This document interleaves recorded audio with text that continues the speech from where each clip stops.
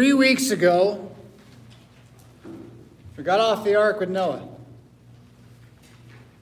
And my prayer for us is that we were inspired by that history to believe that it never gets so bad that God doesn't have a plan. And that we know in the mighty, precious, holy name of Jesus Christ, that plan has been revealed as the King of Kings, Lord of Lords, who's ruling all things right now. So anytime you get to that moment where you say, what's going on, or why, or I don't understand, or it shouldn't be that way, he's sitting on the throne.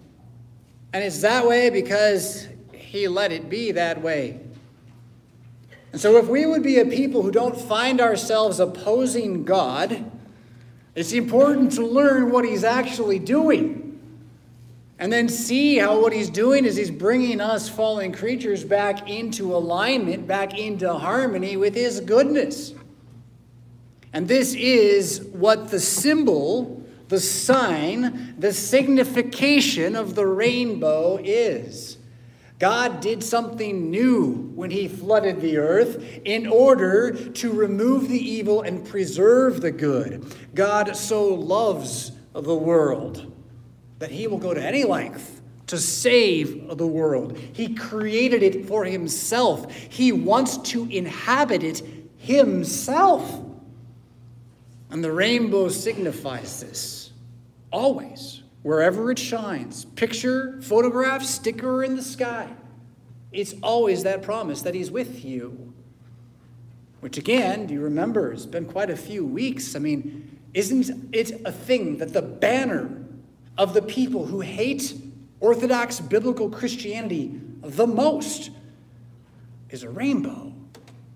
And isn't it interesting how we have let them say it's theirs? And backed off and backed off and backed off so that it's no longer ours. And so the reason to chase the rainbow in the Bible is to see that long before it was used to try to encourage people to think that the mutilation and abuse of children is love, it was used to say something far more powerful than that, which is that you cannot get so far outside of God's grace that he will not save you who are being saved. The elect, the chosen. I'm not going to go into a big debate about how this all works out in theory. Plato has his reasons for asking questions, and sometimes that's fine. But the point of election is that you never had a choice. It was never up to you. God has always been God, and you've always been his creature, and he's going to save you. So get used to it. Because it's joy, and it's peace, and it's trust. In the midst of the most nasty-looking, falling, end-of-the-world video game scenario I could imagine. You couldn't make up what's going on out there right now. Add aliens and zombies, it gets weirder, that's fine. But you can actually kind of see it there now. The demons are active. And here we are, overwhelmed by rainbows we're afraid of. What are we to do? As Jesus Christ lives, we are to declare his name again, is what we are to do.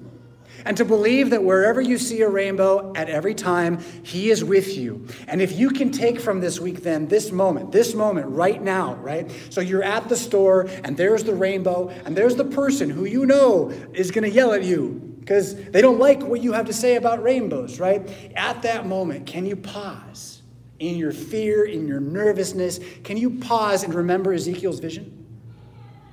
You're right there in Walmart. The ceiling goes away. It's stripped away. The sky peels back. And there are fiery seraphim with Jesus in rainbow glory light staring down at you right now. He's like, I got your back. I totally have your back. I have the entire world in my hands. Don't be afraid of the rainbow. Don't be afraid of the rainbow. Ezekiel and John find this rainbow around that vision I just mentioned a moment ago, the Holy One, God himself.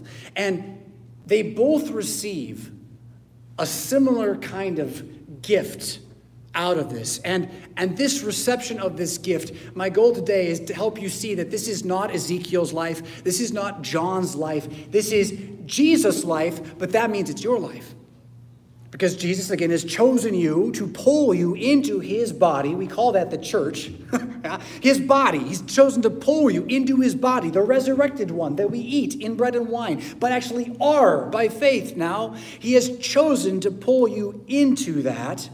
And the way he's going to do it is the same way he always does it. He's going to put his word inside of you. And that's what these two fantastic stories show you. They show you that when you open your Bible and read Psalm 125, verse 1 out loud to yourself in the morning, even though you feel like it doesn't do anything, heaven moves in your favor at that moment. It just does. You can't stop it. The word is never void. The only thing that might be missing is your trust in it, or perhaps your understanding of it. A dull-hearted people has trouble imagining what a giant fiery chariot of animal beasts with rainbow fire looks like. Yeah? It's too hard to read about. Show me a picture, right? But this is just it. The pictures are unbelievable.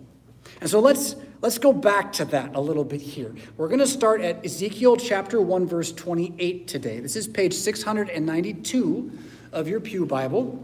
This is a little review. And actually, I said 28. Let's start at 26. Let's look at this picture of the pre-incarnate Son of God, the angel of Yahweh, the glory of Jesus Christ before he is incarnate in Mary's womb. It is, verse 26 says, above the expanse over their heads, these are these angel fire beasts, over their heads was the likeness of a throne, in appearance like sapphire. So imagine this glorious sapphire throne, carved of one gemstone. Seated above the likeness of a throne was the likeness of a man. It says human, but of a man in appearance, right? This guy wasn't a slouch either. This is the King of Kings and Lord of Lords. This is some great warrior general of old. This is like, Nebuchadnezzar and Cyrus, king of Persia, and Pharaoh all rolled into, he thought it up before they did. Yeah? Upward from what had the appearance of his waist, it were as gleaming metal, like the appearance of fire enclosed. So if you can imagine your fireplace or your fire pit in the backyard, and then take that fire and it's not vapor anymore, it's solid fire instead. That's what he looked like. What does that look like? Solid fire. I don't know. But that's what he looked like, was solid fire. And downward from what had the appearance of his waist, I saw, as it were, the appearance of fire and brightness. So he's solid fire in the chest. He's bright, fiery flame in the legs. And it's all rainbow all the time. That's verse 128. Like the appearance of the bow that is in the cloud on the day of rain, so is the appearance of the brightness all around. So the whole thing's rainbow fire. Such was the appearance of the likeness of the glory of Jesus that I saw it and I fell on my face and I heard him speaking. Right? He falls down. That's what happens when you see the glory of God. It weakens you. You realize you're not as strong as you think. Now he calls out to him, Son of Man. In the Hebrew, Son of Adam. Son of Adam. Stand on your feet and I will speak with you. And notice the command is fulfilled not by Ezekiel, but by God. He spoke to me, the Spirit entered me and set me on my feet, and I heard him speaking, right? So the inhabitation by the Holy Spirit isn't something you choose. I mean, I've said it before, right? But you drive this into your head. The moment you say, I believe in Jesus, God already did that for you, right? There's this big fight with the Baptists about how they think that when you make your decision for Jesus, it's really, really meaningful and you have to do it or you're not a Christian. And we're like, well, Jesus does it, not you. But here's the thing. I don't think they think Jesus doesn't do it. I think they just mean you got to commit your heart to Jesus at some point in your life to authentically experience Christianity. And you know what? They're right. You do. But that's not something you do. That's just it. That's something God's going to do to you. God is going to wake you up. God is going to commit you to Jesus. God is going to compel you by the conviction of your conscience to love the Word of God and to follow it the rest of your life. Yeah? Goodness and mercy all the days. Yeah? So, verse 1 and 2 again. The Spirit does the work, stands him on his feet. Verse 3, he continues to talk. God says, Son of man, I send you to the people of Israel, to a nation of rebels who have rebelled against me. And their fathers have transgressed against me to this very day. The descendants are impudent and stubborn. The Hebrew is really cool there. brazen-faced and hard-hearted, okay? So externally, they look like they're not listening to you, and internally, they don't want you to talk anymore. He says, I convert you to Christianity. Get ready. You're going to be amongst those who are like that. That's what it means to be a Philistine. That's what it means to be a son of Amalek. What it means to be Nimrodian. There's all sorts of things we could say about it. Just non-Christian now. Zombie, I guess, if you like. Stubborn and impudent. I send you to them, he says. And we could spend a lot of time on this. What it means to be the church in the midst of trial. What it means to be a congregation that knows from the root that some men and women will never listen to what you have to say. They won't. They will come in and they will say you should change what you have to say. And that this is the work of the devil. And that it is on us to resist that by believing that God means what he says. All of that's kind of here in this moment of Ezekiel's call. But I want to get to some other stuff later in the text during this service. So we're gonna skip a little past how everyone's going to make funny faces at you when you say truth and they believe lies. And you should expect that, right? But that's what's going on here. But then scooting down, we see this scroll show up in verse 9. I looked, and behold, a hand was stretched out to me, and behold, a scroll of a book was in it, and he spread it before me. It had writing on the front and the back, words of lamentation and mourning and woe. So this glorious rainbow fire God-man gives by hand a scroll. A book is fine. It's easier maybe to imagine a book for us. Scrolls, though I know you've seen them, it was the only way they had them until like 100 AD. Like Christians created books with binding to keep the Bible together because it was too big for a scroll. But before that, it was scrolls and 64 feet or so that unrolls and all this stuff. So it's there in this guy's hand. But remember, this guy's hand's like made of molten fire. And this scroll has writing all over it. Imagine the rainbow, the fire, the light, all with the writing. And whatever rune you can picture, Celtic, Druidish, Orcish, Elvish, I don't care. Picture a rune, Hebrew, looks like runes, okay? So it's written in this all over and light shining through the whole thing. And that looks cool. I'd like to read this book, maybe, except for what do the words say? Lamentation, mourning, and woe. 3 words that refer effectively to sounds that a human can make. One is a high-pitched screaming sound. One is a moaning, groaning, sighing sound. And one is an interjection of horror. Okay? We do these things. We don't really wail so much, though. Babies do it, though. Right? That's that first one. The lamentation is the baby screaming. Right? But that's actually how people used to do funerals, like way back in the day. So you just get together and scream all day. It got the pain out, I think, was the idea. So that's one of them, right? The other one, the second one, mourning, but really muttering, moaning, sighing, growling. So as opposed to, it's more like, right? And then the last one is literally the word woe. Why? Whoa! Which was what people would use to cuss with before our current words, okay? So you hit your finger with the nail or with the hammer instead of the nail, and you say, oh, blah, blah, blah. And we got all sorts of things we can say as Americans, but whoa would have been kind of, how they said it. The point being then, this glorious fire light book that is being shown to Ezekiel is filled with all the things you just don't ever want to feel. Ever. Right? Everything you try to avoid when you wake up, it's written. And then God's like, eat it, man. Trust me. It'll be good. Verse 3. I did that last service too. Verse 1 of chapter 3. It's a big 3 in the text there. He said to me, Son of man, eat whatever you find here. Eat this scroll and go speak to the house of Israel. Right? And I got different ways I try to imagine eating the scroll. You've probably heard the phrase, eat my hat.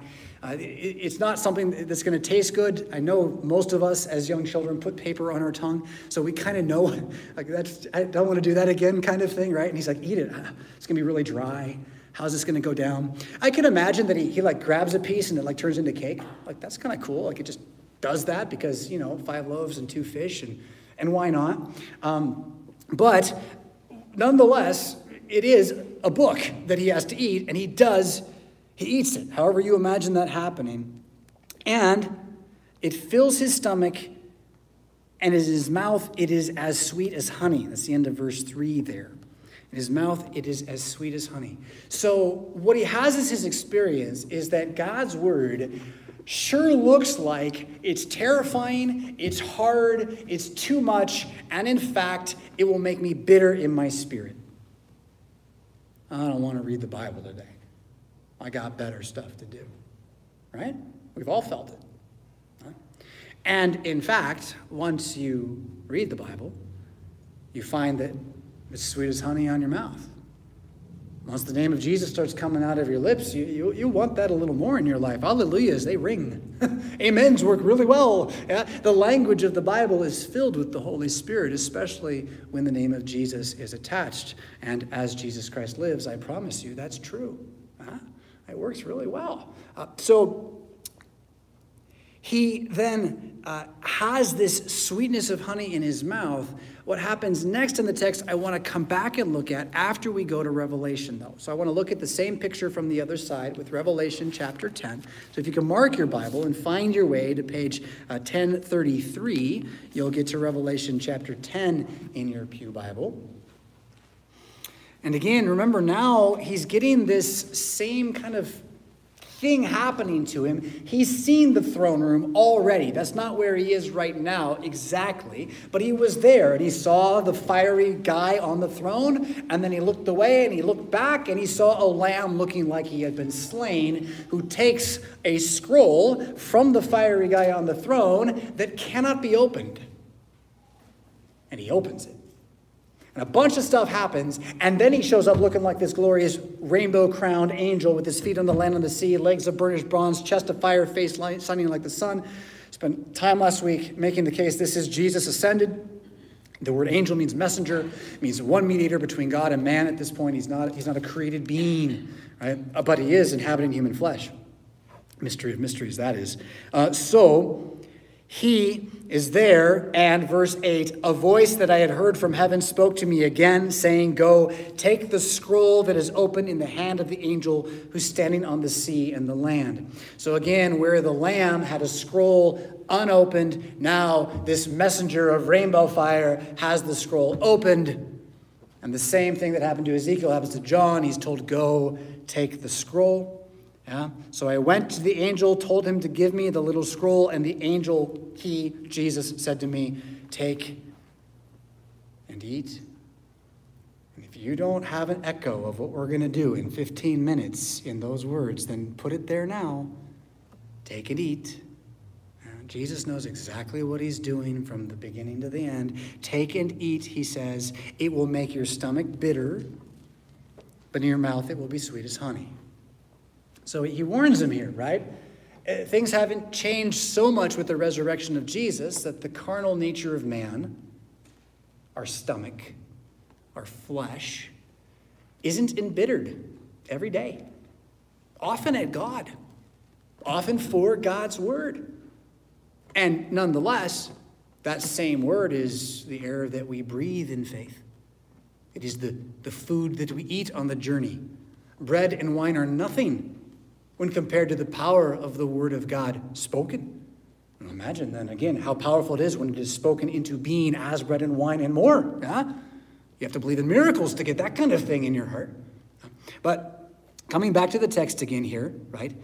He takes the scroll and it goes into his stomach bitter, but it's sweet as honey in his mouth. You have the dichotomy, the polarity, the opposite reality of, in my flesh, I don't want to read the Bible, and I never will. In my spirit, by the name of Jesus Christ, I do it every day. It's the best thing I do.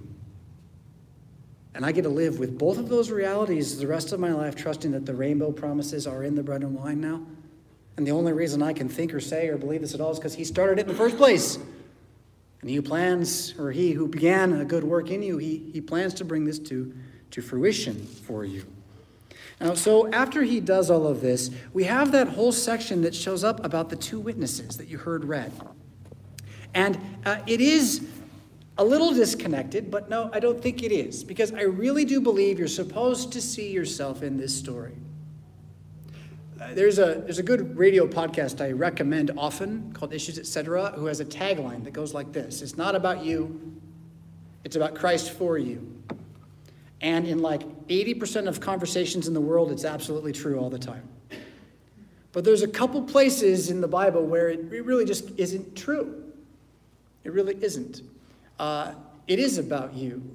When it says God so loved the world that he gave his only son, that whoever believes in him should not perish but have eternal life, you see it's about Jesus, right? But it's about Jesus for you. There's no Jesus without you. I mean, there is, but not in his mind. No, there's not.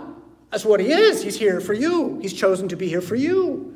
The whole point of saying it's not about Christ, or it's not about you, about Jesus, is so we can say it's Jesus for you, which, again, means that it is about you, as you are tied to the very real story of Jesus Christ. It's in this marvelous book that looks something like a stuffy old tome, until perhaps you take a step back. Now, I'm gonna shift. I didn't plan this, but I'm gonna tell a story right here. I hope it helps some of you today. I used to really, really enjoy video games.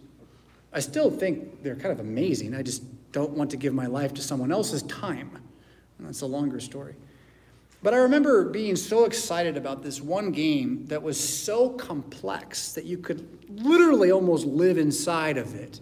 You had to get food, you had to have a place to stay, and if you wanted to be a wizard, you had to literally sit there and hit the button over and over again so your hand on the screen would make the spell that didn't work over and over again until you spent enough time in your tower studying the book so you could learn how to make the book do what it's supposed to do, and then you could be a wizard. You go out and you make spells happen.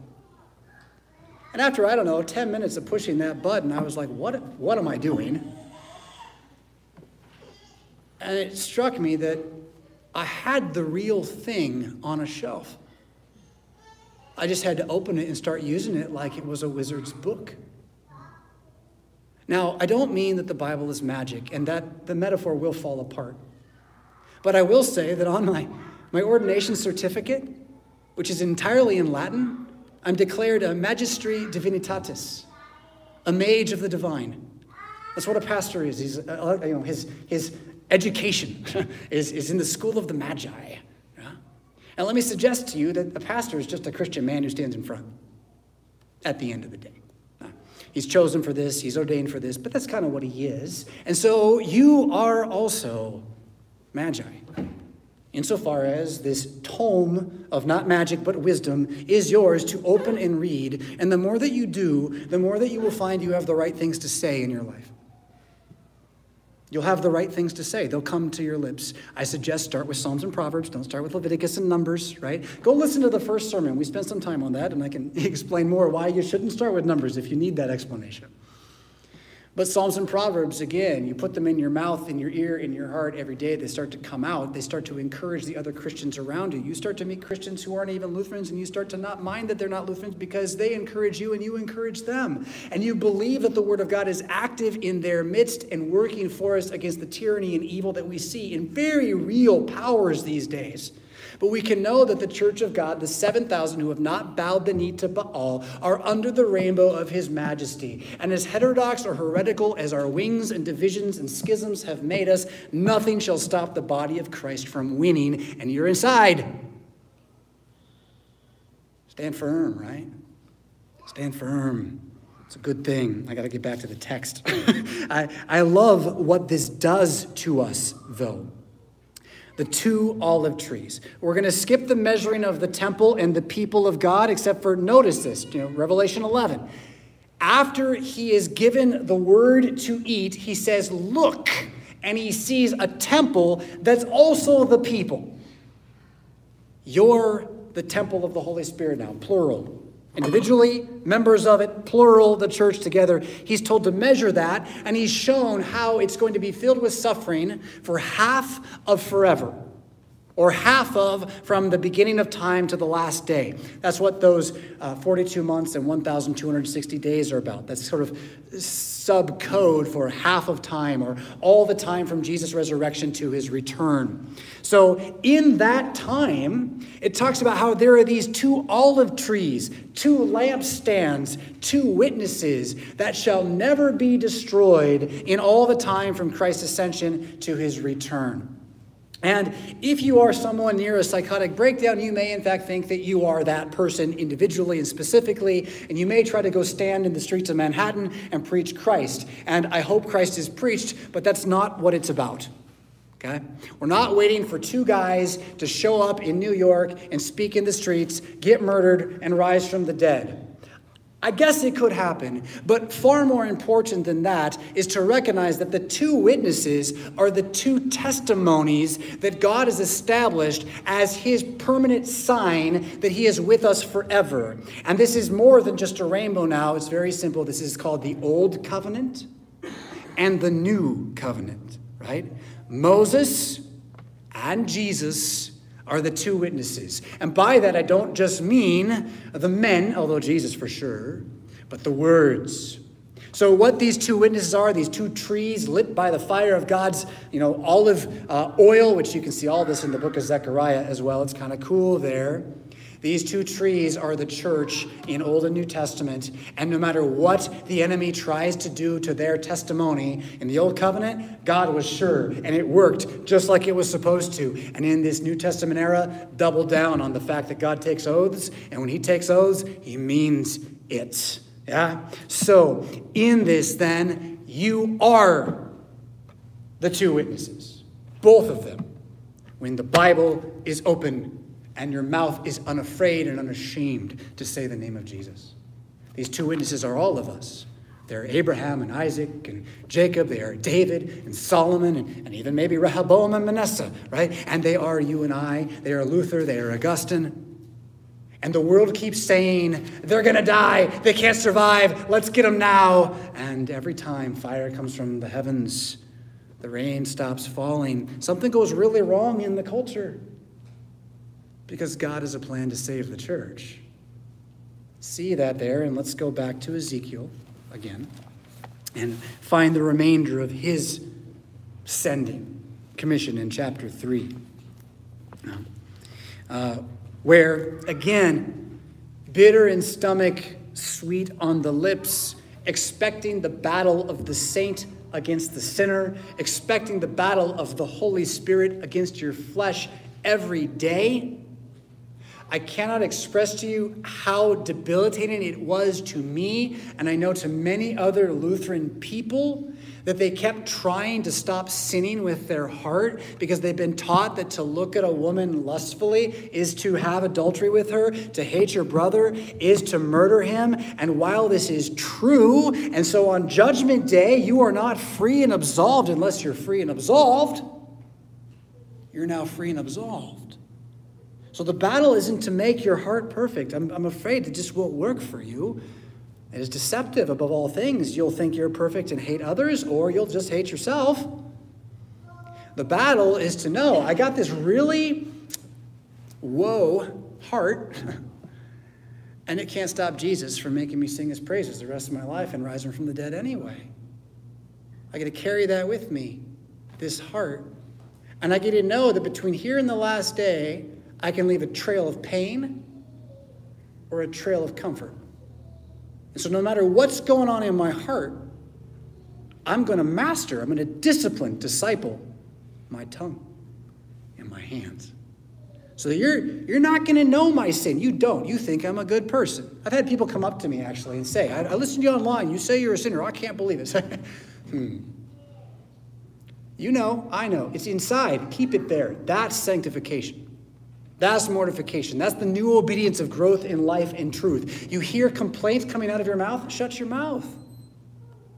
But I don't feel like an optimist. Yeah, you're not supposed to. You feel like a sinner, but you can speak optimistic things, and other people will feel optimistic when you do. And what do you know? You do it loud enough, they start saying it back to you. I found that. It's kind of amazing. One of my favorite things the last couple of weeks is I've had no less than 3, maybe 7 people come up to me and be like, I have an idea. And they share this idea. These are people from far away, people from near. They share an idea, and I've been shouting it for 2 years. Yeah? But that's the way that this works, too. The word of God has to be said again and again and again and again, and it starts to take root. And then so you go home, you say it again and again. Pick a psalm, 23, 125. Say it every day. Say it out loud again and again and again. Let it take root, and believe it's the promise of God spreading his seed into your actual world, the area around you. And I cannot underestimate the power of the angels.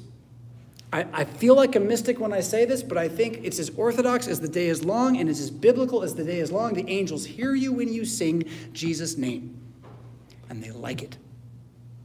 They don't like it when you shout words from the rap song about this and that to that, this and but, right? Whatever evil comes out of your mouth and you say it. Oh, the girl was so hot, I slept with her last night, whatever, right? The angels don't like that. In fact, they kind of get a little cowardy, and they're like, well, I don't know what I can do about that, right? So again, believe this, that the scripture matters to them. And so even opening it in weakness and degradation and powerlessness and praying it, light, fire shines within you that the angels know about. And if you say it out loud, they're singing with you already. Join the song of all creation. Yes, we just sang it a little while ago. And lift up your voice with that name, because the devil flees. The devil flees from the name of Jesus. All right, we're still back at Ezekiel, and I want to get more of the text after you fill your stomach with the sweetness of the word, right, that comes out of your mouth. He says, verse 4, Son of man, chapter 3, verse 4, go to the house of Israel and speak with my words to them, for you are not sent to a people of foreign speech and hard language, but to the house of Israel. That bit about foreign speech and hard language, it looks like I discarded that one, so I'm going to find that here. The language is, it's not the word foreign, like alien or foreigner or ethnicity or something like that. It's just the word deep. Like a really deep ocean. Like you can't fathom it. Like, the word fathom means to drop something in the water and see how many fathoms there are, right? It's unfathomable. It's so deep. He's not sending them the people who are saying really wise, powerful things. Right? Nor is it, it's translated as clumsy. Where was your English is going to be? Hard. Clumsy. The word's actually the word glory. Glory. Glorious speech, which can mean heavy. Glory and heavy are the same thing in Hebrew thought. You think of glory as light, probably, right? So imagine light that then is heavy, right? That's glory. And he says, I'm not sending to a people of a glorious tongue, not a deep tongue, not a glorious tongue, which ultimately is saying that whatever they're going to try to say to you, it won't compare with what I'm saying to you. And again, Christian, this book's about you. This is about how the Word of God works in your life. This is about how people who don't believe have all these arguments they come at you with. And I know you've heard them before. Why does God do that? How come Jesus is the only way? This, that, the other thing. They just come at you with these things. But the promise here, again, is that those things they say, if you slow down enough to know what your Word says, they ring pretty hollow in the ear. I had someone this week, actually. I met someone, not a Christian. No, you guys don't know who this person is, but this person wanted to know why Jesus was the only way to heaven when this person found out I was a Christian. And I got about 4 words out before this person said, I don't understand, it doesn't make sense, and listed 3 sentences of reasons. I got about 6 words out. And this person said, it doesn't make sense, it doesn't make sense, it doesn't make, and she just kept throwing the same kind of rote atheistic trope of apologetic at me. And it wasn't that I didn't have answers for her at all. I have plenty of answers for her. What I didn't have was her time to care about what I was saying. Hard-hearted again, right? Not filled with glorious arguments. I didn't need to really address the arguments. I realized that wasn't what I should do. What I should do is distinguish that my religion's different. So we just have different religions. And that to the person who says all religions are true is very offensive, actually, and it was when I said it. So, you get to the root rather than try to hover around the flower a little bit, right? So they're not able to withstand the actual wisdom of the Bible when we put ourselves in the actual wisdom of the Bible Not to peoples of foreign speech, hard language, again, whose words you can't understand. And then notice this, if I sent you to them, they would listen, right? There's a part here, again, where God's expecting people to resist what he says. And again, he knows when they're going to hear, when they're not going to hear. That's not up to you. He knew then at this time for Ezekiel, the house of Israel will not be willing to listen to you, for they're not willing to listen to me. All the house of Israel have a hard forehead and a stubborn heart. There it is, brazen-faced and hard-hearted, right? Behold, I have made your face as hard as their faces, and your forehead as hard as their foreheads. Like emery, harder than flint, have I made your forehead. Fear them not, nor be dismayed at their looks, for they are a rebellious house. So what I want is for the rainbow to remind you that you have a forehead of bronze lit with the fire of God's rainbow wherever you go. And again, if you can pause for a moment and just see that chariot in the sky with him flaming on top of it, brow lined with the thorny scars and his hands showing where the wounds went in, but he's still filled with light and glory, right? White hair, gold sash, all this stuff. And now, these people moving around, I'll just say Walmart again because it's local for me. I often am there. These people moving around at Walmart that at first I was worried about this, that, or whatever. A million stories to make me afraid. And now suddenly I'm a king in their midst. And I've been sent not so I can get mine. I've been sent because nothing can take mine away. And so I can give. And if nothing else, to a world that's inhabited by fear, and more fear. To look someone in the eyes and give them the dignity of an hello. Yes, you're really a human. Yes, I really saw you. Yes, I'm not going to be afraid of you. Yes, do you need my help? Again, this is how Christianity changed the world the first time. And I don't think we're done yet. I think we're just getting set up for a really strong run. And for us to build on the foundation, he's got to tear down a lot of the sandy shoals that have been built up around, right? If you're going to build a currency on usury, eventually the scale's going to fall over. Sorry, Federal Reserve, and I don't mean to be political. I'm not. It's just a biblical reality. You can't steal forever without it eventually having nothing more to steal. And our currency is going to go through that over the next, 10 years, 20 years? I don't know, but the science is really obvious. They're depleting the currency. So what are we going to do? Oh my goodness, what's going to come next? Where are we going to get the money? How's the church going to stay open? Stop it. We're here today. Jesus is going to feed us his flesh and blood. He's filling us with promises. We're more than conquerors through him who loved us. Nothing is going to stand against his church. You are his son, begotten forever, right? Know that today is what you are to face and that his promises are with you tomorrow morning anew. And then get up and drink deep of that rainbow before you go off for the rest of your life. At least crack the Psalms and get something out. Read one proverb. Praise the name of Jesus for who he is, right? And as Jesus Christ lives, remember that he isn't going to drop you. He's never, ever going to drop you.